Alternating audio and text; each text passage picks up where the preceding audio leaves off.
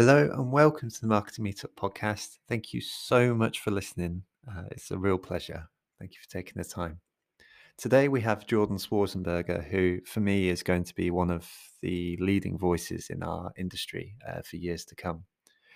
Jordan is the co-founder of a company called Arcade Media, who manage a YouTube supergroup called The Sidemen, who are a collaboration of 7 different YouTubers, each of which have millions and millions of subscribers, who have come together to form one group, which has their own channel with over 20 million subscribers on the Sidemen alone.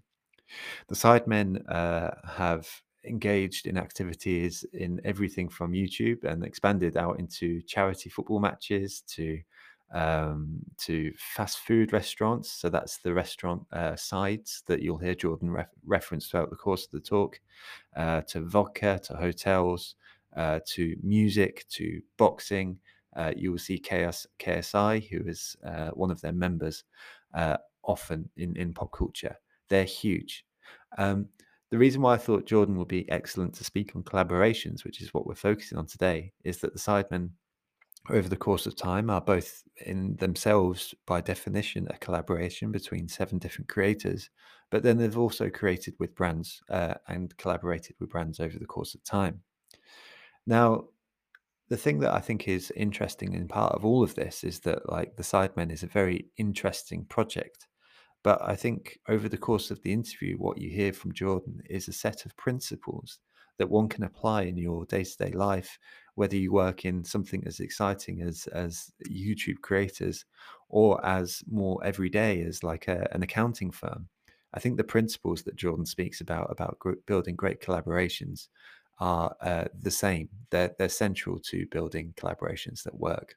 So listen out for those, and I hope you can take the lessons from today and apply them in your own context. The last thing we need to do before heading into today's session is thank our featured sponsor for this week. This week it's Redgate Software, who are a fabulous software company based out of Cambridge. Right now they're hiring some very senior roles as well as some mid-level roles within their organization, and they just have a lovely culture. So if you're looking to get into tech or software in a marketing capacity, then definitely take the time to check out Redgate Software. It's well worth it. With all that said, it's now time to pass over to the interview that I had with Jordan. I really hope you enjoy. He's a really smart guy and really interesting to hear about someone right on the edge of pop culture right now. Take care. So, Jordan, mate, you're an absolute... Hello. Thank you. Mate, not at all, not at all. And Mate, anytime. You're a good man. Let's start with an easy one. Well, maybe an easy one. I don't know. But I want to ask you, what's your favorite collaboration that you've ever been? It's a good question. Just to also preface, I'm in a co-working space in White City. So please, if people are clanging their teacups or anything, that's not me. That's everyone else. And I'm sorry for that in advance. But anyway, we'll make do. So my favorite collaboration, I would say the one that springs to mind of everything, especially in the last 2 years that we've done with the Sidemen, is probably the charity match of last year. So the Sidemen charity match is a returnable annual event that the Sidemen have done since 2016. The aim has always been to raise as much money as they can for charity and to make an amazing spectacle and event for fans of the creative business in the creative space. So, in it, they have 2 teams, and in those teams are the biggest creators in the country. And they have historically done it, in places like Southampton and in Charlton and so on. And last year we did probably the biggest in terms of the production, even though we had Charlton's, bless them, it's not the best stadium in the world, but and it had its problems, as I'm sure anyone watching could see. But it was like 27,000 people in Charlton, and it was an amazing event where we had a huge collaboration between YouTube Shorts, who are our primary sponsor. We had, Calm, Teenage Cancer Trust, Rays of Sunshine as our sort of charities. We had about 3 or 4 production companies working on it. After Party with the lead production company. We had an after party. We had all sorts of stuff going on. And actually, to galvanize all of the sponsors, all the brands, and then all the players, everyone from, Mr. Beast and someone like a Speed to, Cal Freezy, Randolph, like all of the scene really, both here in the US. to have all of those people come together for the day, and it went really well. And I don't know if anyone saw it, but yeah, we raised over £1 million for charity, had like 2.6 million concurrent viewers, so people watching it at one time at its peak, which is bonkers. It made it the 5th biggest stream of the year globally last year, which was incredible, and ended with about 15-20 million views. Huge amount of press, like people were talking about it. It was like flooding everywhere. You couldn't go anywhere without seeing it, which was great, and actually a testament, I think, really to the collaboration, bringing the brands, the charities, and all the players together. And yeah, this year we're excited to go and do it even bigger, which is great. So yeah, that's just incredible. So we got Nicole in the chat saying that charity match was amazing with a love heart afterwards, and likewise Nicole's actually dropped in the chat a very pertinent question on this, because I hear you describe everything and like I'm thinking, oh my God, that's a lot of people to bring into one space to do one thing at one time. And so Nicole's actually narrowed in on one specific element here, which is saying, while the Sidemen are all famous, some, such as KSI, have obviously managed to become more successful than others. How do you manage to keep everyone happy and engaged in the long term? Yeah, I mean, I think that's a good question. And yeah, I think the main thing is focusing on them as people and actually what they want and what their personal ambitions are, because everyone has different levels of drive, determination, ambition, interest. Someone like JJ KSI, like his drive in the areas that he loves, music, boxing specifically, is obviously huge, but the amount of work, time, effort, energy, these things come with a sacrifice. He's willing to make that sacrifice, but obviously it takes its toll, and it is not always easy. As I'm sure, I don't think anyone saw his documentary, which went into his life, but you saw a lot of that. You saw the ups and downs of being so busy and being pulled in all different directions, and it's a battle that he has to deal with on a regular basis. Whereas for a lot of the other boys, they just want to make content. They just want to do Sidemen content and maybe some personal stuff. Some of the others have their own individual channels. Some don't anymore. They just do Sidemen. And because the Sidemen is a franchise and a brand is so established and successful, actually it's enough to just do that. So it all depends on what they want to do. And actually a lot of them now are getting into a stage in their life where what's making them happy is actually, their fiancés, their girlfriends, their babies. Like that's the era of the Sidemen we're in now, which is basically settling down and making the world of content work for their lives. I think that's our job really as management, is to make sure that we are looking after them and supporting wherever they are in their own personal desires, ambitions, etc., rather than trying to push them in any direction that they don't want to go into. And ultimately, the best thing about working with a group of 7 rather than 1 in a lot of ways is that they do a lot of that work. It's a committee, it's a Supreme Court, it's a full majority, but they do a lot of that decision making. And actually, if something isn't going to work for all of them, they just won't end up doing it. So it makes it so that actually our job's a lot easier, because we're not in a position where we're trying to move or navigate or strategize for just an individual who can be led by emotions and moods and whatever else. It's like the 7 of them come to really good decisions together, and that's how they're able to do it for 8 years, really without any management, and now 10 years with us. So yeah, nice. That's amazing, man. It's really fabulous to hear that a group that big can actually come together, because that's a lot of voices in the room as well. So I would veer towards thinking that would be a negative, but the fact that you're describing it as a positive is really interesting.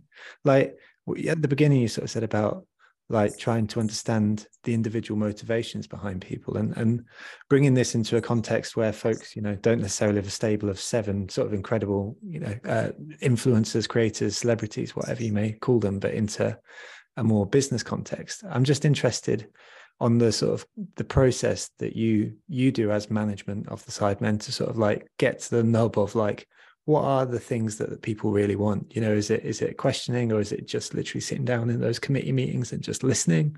I mean, what's your process for finding out what people want if they're trying to build their own collaborations? Yeah, so I think it's it all depends, right? So if we're working with let's say brands, then I think it's really about how can we bring the 2 powerhouses together, whether it's like a Revolut, for example, obviously brand that they're not a bank, can't call them a bank, as I learned over 18 months working with them. Get very upset if you call them a bank. An app for all things money. It's basically a bank. Revolut. With them, the challenge was like, how do we build something that really pushes Revolut's credibility amongst this youth audience, helps to, for us, get credibility for the Sidemen by working with such an established, huge business like Revolut. To bring those 2 forces together, for us, it really it's so important. And actually, like it was sitting down with them and making sure that we were both getting a good amount of value on either side. I think that's really important. And I think for the boys now, they're at a stage in their career, and we're at a stage as a business where, we aren't willing to, and they're not willing to do anything that doesn't really push their brand forward, their credibility, their legitimacy, as well as, financially being rewarded. It's not really about money for them anymore, because they're past that point. They own too many things. They have all these different revenue streams. The goal is really about, working with partners in a collaborative way, really from a strategic basis rather than from a commercial basis. I think that's a really nice position to be in. Most creators don't have that luxury because they are, they're building and they need the money to survive. They're at a different stage. So I think that's where we are with collaboration and working out what people want. It's all about finding value on both sides and making sure that anything we do is strategic rather than purely through a commercial lens. I think we get the best outcome that way. Nice. I love that. Well, thank you for sharing. And it strikes me that finding that strategy is a really interesting thing, because collaborations in particular feel they rely on like chemistry, as much as anything else. They rely on like people liking people and getting along and sort of coming into these relationships where where people just enjoy working with each other one way or another. So how much of these collaborations for you over the course of time have been down to chemistry, and how much have been down to that strategy that you speak about? Because presumably there's got to be elements of both. Yeah, I think it's a really good point, and absolutely true. I think it depends on the type of relationship. So with Revolut, probably, being honest, there were some challenges maybe or in terms of some of that chemistry, in terms of like, understanding a lot of brands, right? This is the challenge working with brands, why we don't do it that much, because there is a gap between understanding how creators want to work and how they need to work versus what the brand outcome wants. And I think that can cause strain and tension. And I'd be lying if I said there wasn't some of that during that process, because of the size and the scale of it, where I think that's natural. But I think when it comes to business partnerships, a lot of the brands we've launched are IP, brand building exercises and projects where we're working with, either franchise partners, for example, with Sides, or we're working with, our JV partner Hero Brands on XX Vodka, whatever it might be. Working with those partners is hugely about chemistry, because you're ending up in a marriage basically with them from a business perspective, where you really need to make sure that the relationship is good, and that from day one you have a vibe with somebody and you actually have that chemistry. Because if you're going to be working with these guys to build something special over 5-10 years, you need to make sure that you are really like each other and you enjoy being in the same room, and you're actually catching, because if you don't now, then you're really going to resent it in the weeks and months to come, especially when things get challenging. And our experience with JVs is that it's not always easy. Like, it's very hard. I think most people will say the same about JVs. They can be very difficult because you are in that marriage, and so when the marriage is difficult, right? It's the same thing. And actually there are ups and downs, of good times, bad times, but ultimately if you really like the person at the end of the day, then you stand a much better chance at making it last long term. Bang on. I don't want to ask you a question that will like make you stray into a place of discomfort, but I can't ask, I can't hear that answer without sort of prying into those times where things have gone wrong one way or another, and like, again, sort of grounding this in business or whatever it may be. So you don't need to give a specific example. What were the principles behind that sort of conflict resolution that were really important at the time of trying to overcome those tension points one way or another? Absolutely. I mean, I think the biggest challenges are often around value and how much you're giving, how much someone else is giving, perception of value. Other challenges will definitely be around, strategic creative alignment, making sure that there is that. And again, that's really important from day one. And when that hasn't been as firm, it's about establishing where you sit, having really distinct, I think, roles, responsibilities, like making sure that, especially in JVs more than anything, but also in terms of working with brands, that you have a very clear set of you guys do this, we do this, we come together in the middle, but making sure that everyone is respected in those areas. And I think our partner Hero, for example, have been very good at that, especially on Sides, which is, a business. They are, a huge company in Scotland who are responsible for brands like Madonna Kebab, Island Poke, Chopperlina. They know food exceptionally well. And on Sides, they've been phenomenal at getting franchise partners on board. They, using their expertise from a GDK, fastest growing brand of 2021 in the food space, and bringing that into something like Sides. So they really know, they're on the operational side of the business, the strategic, the business side. We are more on the creative, marketing and consumer facing side, and we come together in the middle, and it works exceptionally well. So I think that's an example where actually you need to have those things in place. And I think the more you know your roles and responsibilities, the better it is for everybody. Again, like I think in any relationship, it's important to know where everyone stands and what everyone does. And yeah, I think in terms of collaboration, especially working with creators and working with 7 of them, if that's not done right, it can definitely cause challenges. And as mentioned, those challenges can range in a number of ways. But yeah, you need to make sure that from day one, if possible, those foundations are good.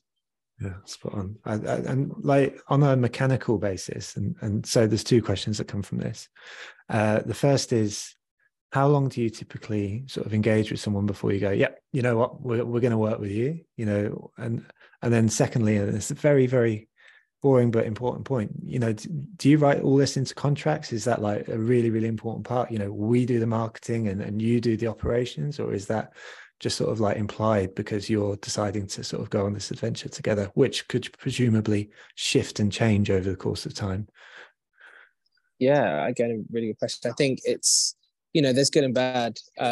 There's no right way of doing it. I think we've done both sides of that. We've had contracts which are very, very extensive, which go into, well, you do this, you do this. I think my instinct actually is that's not the way to do it. And where it's been more successful is actually the looser it is in a way. If you both have that shared vision, you're both making those commitments which are clear and tangible in terms of whether it's, you know, financial commitment or whether it's commitment in terms of marketing, whatever it might be. Those are clearly identified. I think as long as you're honest and you have that spirit of we're building something together, we're really partners, then, you know, the minute I think actually you get into the minutiae of, well, you do this tiny bit here and this bit here and and actually, have you not done this bit in the contract in line 54 clause 6 actually this week? Then again, the relationship kind of doesn't collapse, but it can be really strained because you go, well, actually, you didn't do this thing in line 63 of clause 12 or verse 3, whatever it might be. And then you kind of go back and forth. And I think you want to avoid that as far as you possibly can. And where we've had a lot of success in our collaborations have been almost the looser they are, but the more, I guess, committed in terms of energy, determination, passion they are to begin with, the more there's an alignment in that vision. And there's obviously some clarity and some tangibles, the better it is for everybody. But you want to be almost going into it as a partnership rather than in a transactional way. I think that's maybe the difference, I think. Nice. I love that. I mean, it's something that actually feels very relevant. So we often speak about our sponsors at the marketing meetup, and, you know, we describe them as sponsors and partners interchangeably. The experiences where we've had the best experiences are where, you know, with our current group of sponsors, where they've bought into the vision of a community which comes together based around positivity and kindness, you know, and they're on the journey, and they know that the value is in the values. And so they decide to sort of go on that journey with us one way or another. And therefore we can come to them with silly ideas over the course of time. And they go, yeah, you know, that seems really sensible, or the other way around. 100%. Just to add to that as well, I think, so I was just going to just add to that. Yeah. I think when you're, especially when you're working with creators, like collaborating based on the, you know, the creator, their vision, their mission, their values, their personality. But actually, if that's the engagement rather than, well, how many people can you hit? I think, again, that's a much better way of doing it. I think so much in the influencer marketing world, of course, is about numbers and data and metrics, etc. But actually, you can get, I think, a lot of the surprise hits are actually where it's more about the softer, intangible qualities of a creator working with a brand that can actually move brands more and actually do better for brands than just focusing on numbers. I think actually when you focus too much on, you know, well, almost treating talent as if they're media inventory too heavily, I think, of course, is a part of that. But working with agencies through the years, so much of the conversation is around the media inventory. And I know that's how a lot of people in agencies are KPI'd and benchmarked, but it's a really sterile way of working. And actually, when you're working with talent and creators, there's so much intangible gold there if you actually just go slightly left field in your approach. And I think for us, the best collaborations we've done are the ones where brands really understand that. YouTube, I think, were a really good example of that, working with us on the charity match, where, you know, the way they work with us, their demands, there were some elements of media, of course, but actually the vast majority of their support was actually just, look, make this happen, make it amazing. We believe in you. We believe in the vision.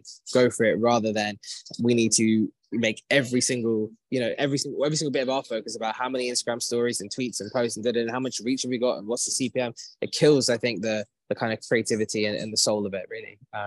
Yeah. Hang on. No, you know, I love that you use the example of creators, and because I think that creativity, you know, element is so important. It strikes me that if you are, you know, a B2B accounting firm, you know, the principle still applies, you know, you know, you need to be on board with a vision one way or another, because I think what you spoke to as well was like not counting score, you know, in the same way as you don't count scoring a great marriage or whatever. It's just like, if you're on the same page, we know what we are and we know what we're looking to achieve. It feels like a far better place to come from, which is bang on. We'll take a step back because I went into contracting, and I didn't even ask the question about which Haley has asked in the Q&A, which is, how do you approach someone you want to collaborate with for the first time? Or we'll do it both ways, in the sense that how do you filter those collaborations that sort of come inbound and decide whether or not to take them? Yeah. So I think for us, it begins with, is there alignment in terms of vision and in terms of what we're trying to both achieve, right? So I love personally, like, work with brands. I think it's not a tricky one, but slightly, because we don't do much of it at all, right? The boys don't work with brands really ever. Now it's very, very few and far between. But let's say we found a brand. There are conversations. There are people out there who I look at and I go, I would love to do something with them. That would be amazing, because it would make people sit up, which is probably the most important thing for me, actually, is doing something where you're joining forces with another entity, where the audience seeing it go, wow, like that, I wasn't expecting that. Like Revolut, I think Revolut's a good example of us doing that pretty well, where people probably weren't expecting that joining of forces, but because we did it, and because it was at scale, it makes everyone go, wow, there's something really different and left field about that partnership, which people respond well to, and that's why it did well for them. So I think that's a big part of it, is actually just finding alignments which are unexpected, but also have a thread and a shared value system, which is interesting and ultimately makes us go, yeah, this is cool to work on. This is different. There's no point doing anything. They can do as many, traditional YouTuber deals as they like. They're not going to move the needle for anybody. The brand may be short-term financially, but it's not going to go anywhere long-term, really. And for the creator, for the sub-end, it won't do anything for them strategically. So it's finding those stories and bringing it, and the kind of coming together from a narrative perspective, value perspective, that just makes you go, yeah, this is cool, this is different. And in terms of filtering, I think, yeah, for us now, it's very much about, is it meaningful enough financially? Because most brands these days want more and more for less and less, and don't really want to invest properly into content and into creators. In a way, it's more a spread betting exercise amongst the sort of micro influencers more and more. I think, like, the bigger creators, the economy of content creation has changed dramatically with TikTok and everything else, where actually, what is the value of having 1 million followers if you can get 1 million followers on TikTok within a few months?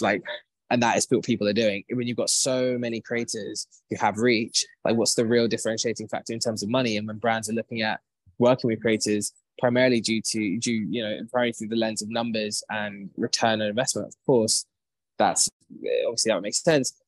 Because there's so many out there now, it's just the prices come way down. So how many brands can really how many brands can really come to the table for the Sidemen, for example, with an offer that's meaningful enough for all 7 of them to get behind and really back and be invested and be, excited about it in a way that isn't, traditional in this country, which is relatively small. And I think that's few and far between anyway. So that cuts a lot of people out. And then I think it's about creative alignment. Do they trust the boys to deliver something great? Are they going to try and prescribe every element, word, detail to such a degree that you end up killing the soul of the integration or the partnership, and make it so that the audience can read through it and see that it's fake? Like, do they get that? And also, do they buy into the sub? Do they buy into the vision? Do they want to be a part of it? And do the boys love it? I think that's always the best way, is when there's genuine affinity and love from the creator to the brand, or from the talent to the brand. That way you get the affinity, and when you've got that, it sells itself, rather than you being, well, I'm holding up this can because they paid me a lot of money. That's really, I think, meaningless, but also people see through it, and it kind of is soulless for the creator to even do. So I think, yeah, when you're at the level of the Sidemen now, they're really selective, and I think a lot more and more creators at that top end, when they start breaking into IP and having more revenue streams and long-term income, will just get more and more selective, and actually won't want to just do those transactional deals. The transactional days, I think, are kind of going a little bit from both sides of the camp. Brands not have enough money to really work with the people at the top, but also creators going, I don't need this really, and it's not authentic to me or my audience, so why would I bother? I love that. Thank you. And I think it speaks, exactly to your point. I just wanted to reiterate rather than add new information, but that sort of creativity, that authenticity, that needs to come through on all of these things, whether it's a creator brand partnership or a business partnership. If it feels weird, then it's probably weird. And people will respond accordingly. Everyone realizes how these things work one way or another. So genuinely, it feels important.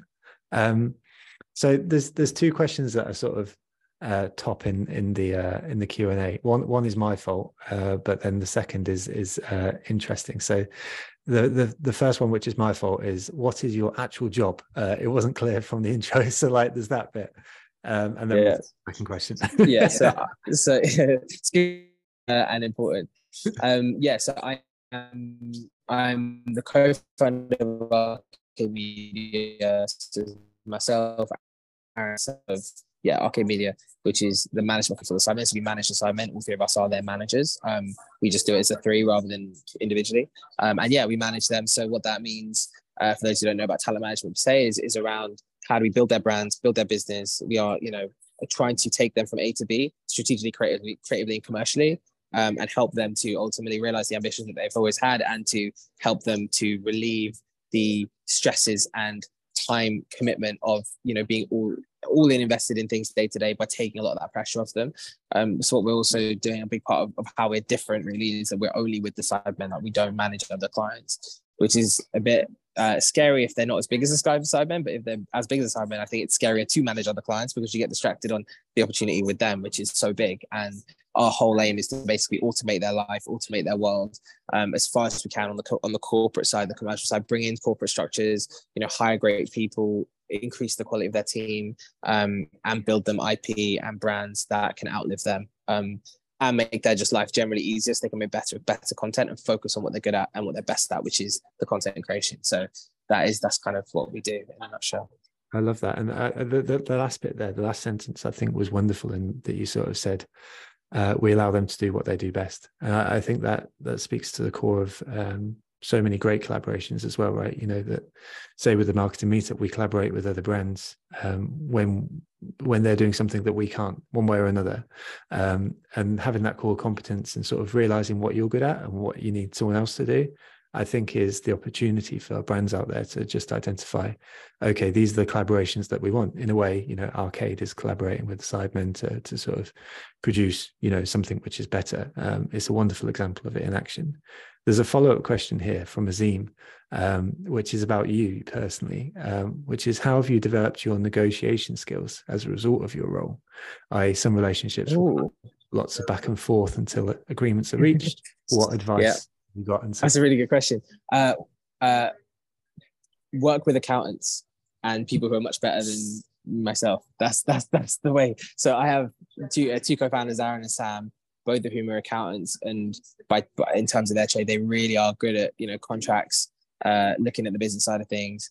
I am, I'd say, average at negotiating, because I feel like maybe I've gotten a bit better at it over time, but my instinct is to be a bit too nice, to be like, yeah, whatever. I don't overly dig into the detail.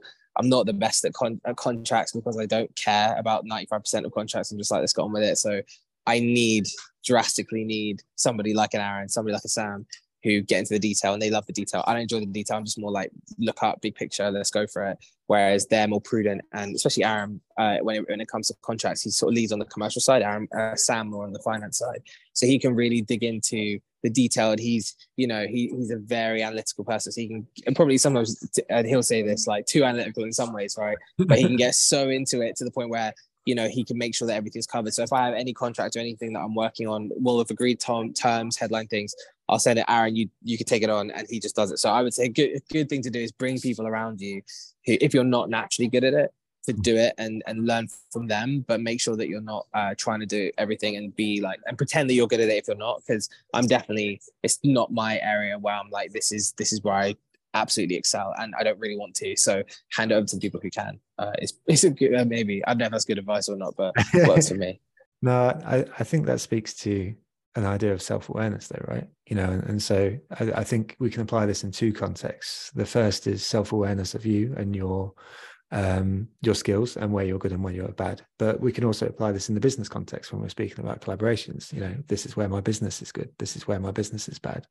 And so, like, I'd be interested in either the work you've done on yourself or the work that you've done in your business with your co-founders, to sort of identify where your weaknesses lie and where you need to bring people in.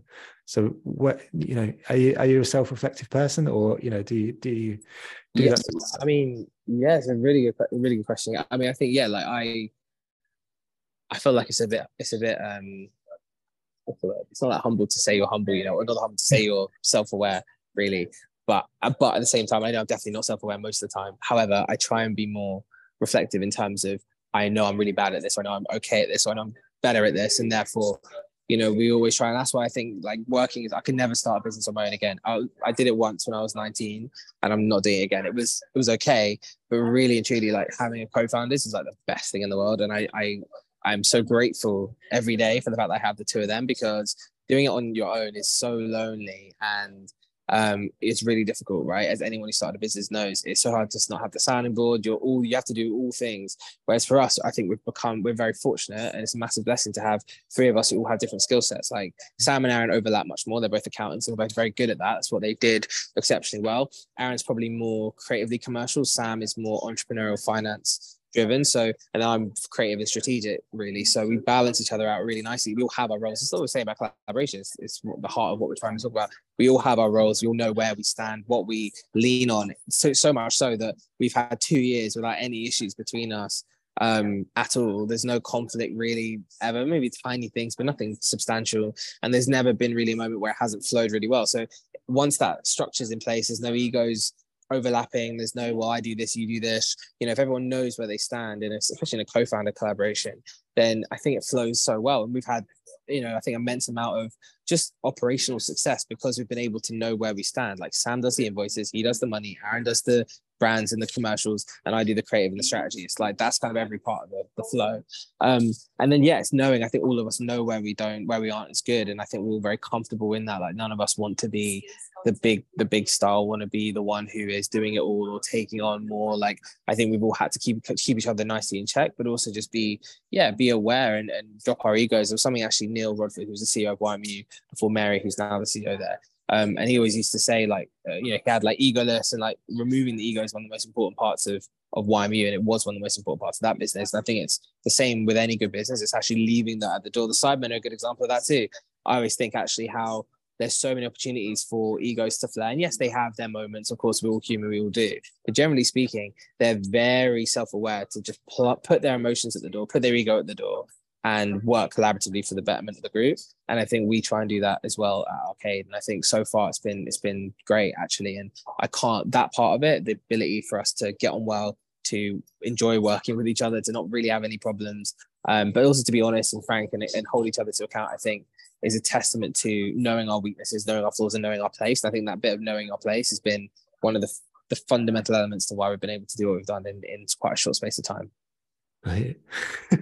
How can we go after that answer? That's bang on. I mean, we got Chantel in the chat here saying, I'm so impressed with Jordan. I have such imposter syndrome right now, which I'm sure wasn't what you mean. Oh, bless you, thank you. And we got Amber saying delegation and self-awareness are such great skills. I love that answer, as no one can be the best at everything. Thank you, mate. That was really wonderfully stated, and I think so important. And if I was to draw out a couple of principles there, because I think it's really important what you said about ego, because quite a few of the questions that are coming through are like about power imbalance, one way or another. Like if someone is more powerful or implied to be more valuable, how one can navigate that. And at the very least there, I think you spoke to knowing what your value is and leaving your egos at the door one way or another. Those two things feel really important. And the third, which we've already covered, is sort of having that shared vision or idea of where we're going. I think all three of those things feel super important. My co-founder is now in the chat saying he's better than me. So there we go. That's why we're completely dysfunctional. But I'm interested beyond those 3 points. So the shared vision, the leaving the ego at the door, and having clear sort of tasks or a part in the role. Is there anything, just so we can close the door on power dynamics, is there any last bits of advice that you could sort of share if there is sort of like an imbalance of power one way or another? Yeah, I mean, I think one thing that we've experienced over the last year is since we all came together actually.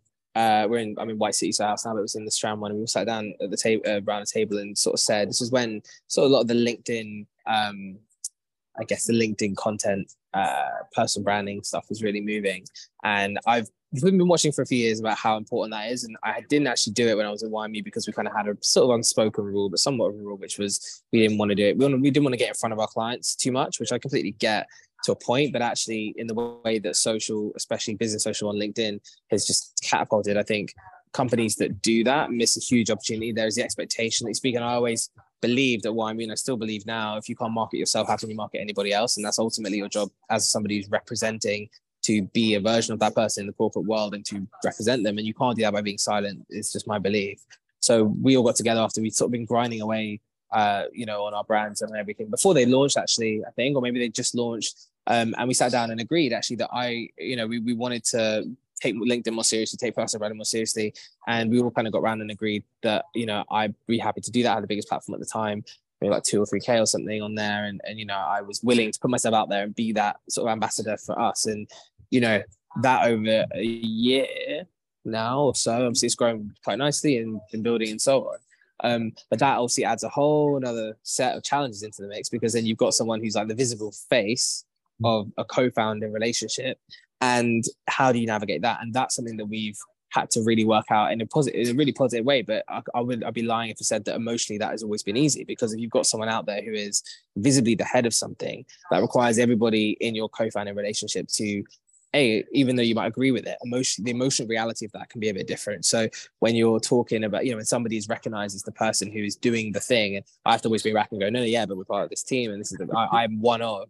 But people are very simple, and people look at somebody and they see something immediately, and that's what they assume it all is, right? They don't dig into these things. So I think that's definitely something which has come with a huge amount of learnings, good and bad, around how do you balance the emotional reality of, having, I'm not going to say like a star, but having somebody in your team that you've designated as your ambassador, your flag bearer, your figurehead, and how do you emotionally get behind that? And I think the key really is that before that starts, you have to emotionally get behind that. And that's a real ego challenge for everybody, but especially for those who aren't that person, to learn how to be comfortable being optically behind and being optically, further down the pecking order. Does that matter to you? To some people, they're like, I'm very comfortable being equally as important in reality, but perception, in terms of perception, not known. Others might say, yeah, but I kind of want my moment in the sun. And actually, I think it's really important. And this is what, Aaron and Sam be brilliant at, is them both being very comfortable with that reality that, I'm comfortable putting myself out there and being that. That comes with good and bad. Like, you then have to be the first to, make statements. You have to be the first to, be, you have to, for good and for better, for worse, you have to be that guy. But at the same time, that also comes with more opportunity, more profile, more things that I can be doing personally. And my whole aim with all of it, but on a personal level, is to always do it for the betterment of the site, well, for Arcade and the Sidemen always, rather than myself. I have no interest personally in being known, being famous, being in any way a profile, other than being able to use a platform and build a platform to draw attention to the work that we're doing, to the great people in the team, to the amazing stuff that the Sidemen have done over the last 10 years now, and of course to Arcade. So yeah, that's just an interesting, I guess, scenario that's played out for us over the last sort of year, which I think for a lot of people is so important, because I think personal branding is so key. And actually, if you're not comfortable putting yourself out there, give it to your co-founder. If you're lucky enough to have co-founders around you, give it to somebody who is. But I think it's better to do that and to navigate and get through it, rather than to waste the opportunity of not doing anything, because you all want to be equally quiet. And so no one then is able to be that flag bearer. I think nowadays more than ever, personal branding, everyone is a content creator. Everyone has a personal brand, whether we like it or not. It's just about how much we lean into it and we take advantage of it. But that is who we are these days. So it's important, I think, more than ever, the businesses make the most of that, and we remove our egos to allow people who are naturally ready and up for it to really go and do their thing. Otherwise, I think you all lose, actually. It's so important. You spoke to communication there. As you said your words, the thing that struck me was that, like, the way that you speak is always like, this is for someone else, one way or another. This is for us, or this is for the people we're representing. But whatever it is, one way or another, we all win if one part of us win. And I think, sort of that ego play it is so important. And like, whether it's personal branding or indeed, a collaboration between, two slightly more mundane sort of companies, I think in either case, if there's a broad agreement and principle that, yeah, you know what, we all win together, then like that feels really, really important. Let's go a little bit more tactical, because I'm aware that we said we won't go for the full hour necessarily, and there's still 13 open questions from the community. So I want to make sure that we pick those up from everyone. So the next one comes from Amber, which is a tactical thing about building successful collaborations right from the beginning. And I love this because, in particular, Amber picks up on the beginning stages. So Amber says, what do you think are the most important steps to building a successful collaboration campaign? Do you have any top tips for both getting started and maintaining momentum? And is that bit that feels particularly interesting, that starting and getting momentum? Yeah, so it's a really good question. I think, so I think obviously it would depend on what the type of campaign it is, of course, whether it's, you're entering a business together, like you're building a brand, or if you are, working with someone as a brand, let's just say, I guess, a brand partnership for now, because that's probably the most applicable for most people rather than starting your own thing. I think, how do you start something well? I think it's about really nailing the narrative as to why are you working together? So for us, everything is about storytelling and narrative, whether it's us launching the charity match, whether it's us, we recently changed sets inside Plus and completely redid, added more formats and changed that up. So what's the story? What's the thread? Because I think now people like to be taken on a journey. And if things feel like they are in isolation, I think a lot of campaigns you see, it's like, well, yeah, but why? Like, why is this talent working with this brand? And often it doesn't really make sense. Why is this brand working with this other brand? And it can feel a bit disjointed. And I think actually having a story, having narrative, having a sense of grandeur around it in some way, like making it feel special, will then make it more valuable to the audience. So we found that the more we hype something up and we give time to the rollout, the teasers, the build up, having like a launch asset that's super strong, that sets the tone, like putting money into that, I think is actually one of the most important things you can do. Like having, a proper banging trailer ad. Like one of the good example for us actually is our side cards, trading cards with Topps. And if anyone saw this, but it was very much in the kind of community in a way, but it was the trading cards, Topps's first ever trading cards collection with creators that we did last year. And it went down really well. We crashed like Topps's site. Like it just, they weren't ready for the traffic they had, as no one seems to be when we do. So we always tell them, it's like, up your bandwidth, get ready. And they're like, no, it'll be fine. Then it always crashes every single time. So it become a meme now. But like we crashed up this site, like sold incredibly well. And there's a market of those still going and building. But the way we launched that and the whole build up to that was really thought through. It was the most important thing. Like, how do we get to the point where, like, and somebody said it yesterday in the conversation I was having, where you've sold it out before you've even dropped it. That's the aim. And I think to do that, you need a runway. People are lazy generally, and people don't care about what you're doing. So you have to really make it worth their while. And for example, if you're like with Topps, it was building up a whole runway of moments, activations, beats, things that were coming and happening up until the point where it launched. Where I think we did like every day, we do normally like a 2-week runway, and every day in the 2 weeks we drop a new thing, or I think in the first week we drop a new thing. So it might be, okay, this redemption, this redemption, this redemption. Then we have the second week, which is like a real then build up of, hype anticipation, getting everyone ready. And we're always coming back to the date from the first drop. It's like, when's this dropping? Next Sunday, 8 p.m. Let's just say it's normal to, or next Sunday 4 p.m. is the time we often drop stuff. So it might be Sunday 4 p.m. and we'll be pumping that date, making sure that no one forgets that it is next Sunday at 4 p.m. that it drops. Like, you are not wasting away. Even though you're the Cyberman, even though you have a huge platform, the worst you can do is take that for granted. And if you have a small platform, never take it for granted. Whatever you have, like, make people so almost, not annoyed is the wrong word, because you want to make it always entertaining and fun, but pound it in their faces to the point where you cannot forget that it is next Sunday at 4 p.m. Because if you remember that it's next Sunday at 4 p.m. and the content is great, which is the key thing for us as well, making sure everything's entertaining, it's fun, it's exciting, you're bringing people on like a story, a journey, a narrative, then by the time it gets there, you've got them. And like, we had, a huge amount of people on the site, obviously, huge sign up. That's another thing that I would also recommend for campaigns. Something that we do every time is we have like a sign up list, like a website sign up list. Every time on day one, we drive traffic to that website sign up list. We collect as many emails as we can from that, driving over to that point, and then we see already the interest, but also we have people there ready to go from day one. And then you're bringing those people on a journey as well. Those are the ones who've already shown their interest. So you've got 2 weeks of serving them emails, giving them great content, bringing them on their journey.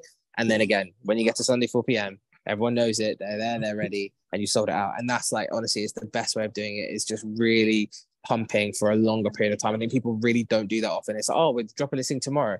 and then it's out, and it didn't sell out, or and actually, why should people?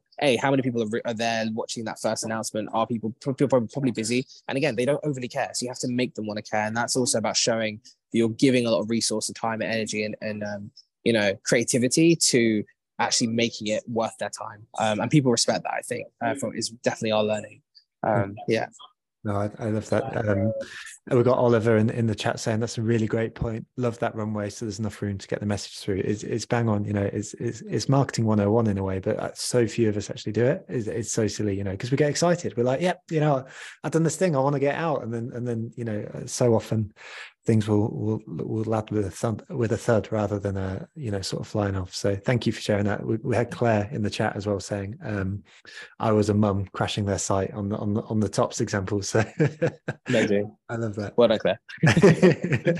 Thank you. we got a question which loops into your answer there, because you mentioned the narrative in particular. And Paul in the question says, what's your process or favorite way to generate ideas for collaborative partnerships? So, finding that narrative or creativity on a more ongoing basis. So yeah, I think that's a good point. I think you know what? I think now for us, right, our collaboration, and I'll move away from brands. We sort of talked about that. We don't really work, as I said, we don't work with brands really for a number of reasons. Typically it's more, as I say, more problems than it's worth. Often budgets aren't ever very good, really in the UK. You can, if you can branch into the US. Sorry if there's there's probably lots of brands here, but yeah, it is what it is in this country. It's just all very, it's all just small. It's a small country. It's a small market, smaller than maybe I think we realize. Actually, when you go to the States, you see what they do. It's like night and day. Anyway, I digress. I think most of our collaborations these days are working with great executives, people, talent who can come in and build a strand of our business or really launch something or take us on another pathway, right? So, I can't speak about stuff that we've got coming up, but for example, in a thing that we will be looking to launch quite soon, it's a very different thing, but we found an individual who is exceptional at what he does, very culturally plugged in, but also just from an experience perspective, perfect for the sector. It'll make sense when it all comes out. But that sort of person, it's actually like having the network that allows you to access great talent and great people, because in reality, like, a company is just a collection of people. And if you don't have amazing people, then you have nothing there. And I think our collaboration more than ever is actually about finding amazing executives and people who can come in and really lead these businesses and these strands, both creatively, commercially, operationally, strategically. And I think that's now, that's for me the biggest thing. So it's so important. Therefore, that's why the personal branding stuff is so important. Being present, having that presence online, going to events, being in and around it, being visible, and actually having awareness around who you are is so important, because it creates a gravitational pull for brilliant talent. And then you can collaborate on brands, ideas, and projects in a way that I think I really couldn't do before. For example, with LinkedIn, having that little platform there, it's been amazing just to have that, have the ability to connect with so many great people, and for people to come to me with ideas and actually be like, I want to work with you, can we chat, etc. And people to know what's going on. So you meet random people, or people you'll end up having emails being like, I've been following what you've been doing, can we get a coffee? And actually that might spill into something, and then a collaboration comes from it. So I think now more than ever, being present is so important, having a network and just being out there, because that's ultimately how you get the most amount of collaboration taking place, is just by, and it's old school stuff, new or revolutionary, but just by being present. I think it's now more important than ever, especially with working from home, people living in different parts of the country, trying to have that presence. It's gold, I think, now. Increasingly has shown to me the power of personal branding, the power of networking in a way that I wasn't really expecting before. Nice. I appreciate that, and I think so. If I understood the answer correctly, then it's you find your creativity through great people. Great people create great opportunities. Interesting things happen. Exactly what you said. I should have just said that. That's exactly it. Could have saved about 3 minutes and moved on to the next question. It's good. I love the energy though, because I think this speaks to both experience. You're just like, yep, we've got all these different directions that we can take it. Let's take this last question from Ali, because I saw that Ali was in the chat as well, appreciating your work with Sidemen as well. So I think it's only right that we give it to them. So Ali asks, when did you know that the Sidemen were the right creators for you to invest all your resource and time into? just to finish off. Yeah, thank you for that. I think, yeah, I mean, they, I think they are the one. This is the thing. We went around the houses on this around, would it be worthwhile working with other creators, other talent, other people? Do we want to build a management company? We kept coming back to the reality that there's no one there. There's no one in the UK, really, maybe a handful of people who can actually do anything meaningful from a creative perspective at true scale. And it's not to demean what anyone does or any creators out there, because there's some exceptional talent, but just the scale of it is so much smaller. And when we kept coming back to it, you realize the Sidemen are kind of the only ones who can do it at that level. Obviously, you've got people like Beta Squad now who are coming through and doing incredible work and building out their infrastructure and their content. Obviously, they're sort of further behind in their journey. They only started recently. Saw this. I don't know if anyone saw the scenes in Australia, but they got absolutely mobbed. It became national news. Incredible. And there are other creators, people like a Molly May, etc., people who've done big things. But you go, really, like, how many people can truly operate globally, have a global audience, have self-publishing to, followers, over 244 million followers across everything, 18.4 whatever on their main channel. How many people have a 10 million viewer audience every week for their Cyber Sunday content, and that's consistent? How many people have that subscriber base or whatever on Side Plus? Like, how many people have that relationship and that depth? And the answer really is no one. And there's no one who has that. But really, I feel as maybe they're out there. I'm just not looking in the right places. Very possible.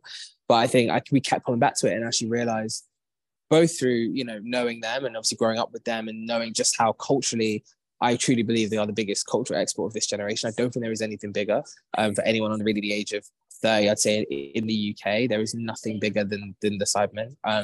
And One Direction was the equivalent for the last generation, I would say, really. But for this generation, it is the Cybermen. They have defined a generation in terms of online culture. Like, they have been running the game of YouTube for 10 years. So I think for us, it was a no-brainer when the opportunity came to speak to them, because there's no one bigger. There's nothing quite of that scale. And so for us to then say, right, who else could you build brands with? Like a Sides. Like, even if you did the exercise, how many people could launch a Sides into 3 countries or however many? How many people could launch a vodka brand and launch a membership club? And when you really whittle down that list, it's very few. So yeah, it was quite obvious to us once we did the exercise that it was worth putting everything in. And yeah, very glad we did. It's meant a lot more creative focus, so much more fun. I'm liberated through my boundaries of working with the one talent, with the one client, rather than being in a management company that's trying to spread and grow for itself. And that's the thing as well. It's like, it's a false economy. Grow the talent, I keep saying that. It's my talent agency background.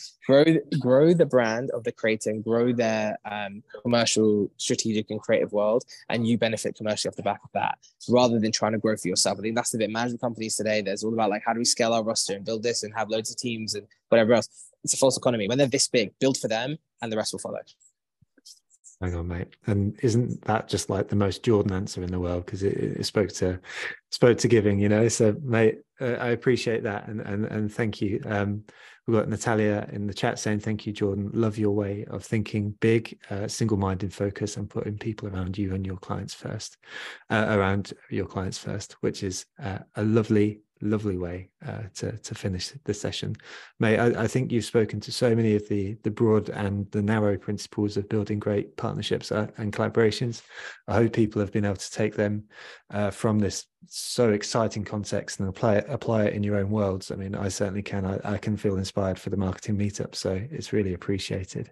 With all that said, thank you everyone today for your questions, your contributions, your chat comments. Is always blooming appreciated. We'll be back next Tuesday with a session around uncertainty and how to manage that. But in the meantime, Jordan, thank you for taking the time. Thank you for being here, everyone. And we'll see. Thank you so much, guys. Really, really appreciate it. No worries. Take care.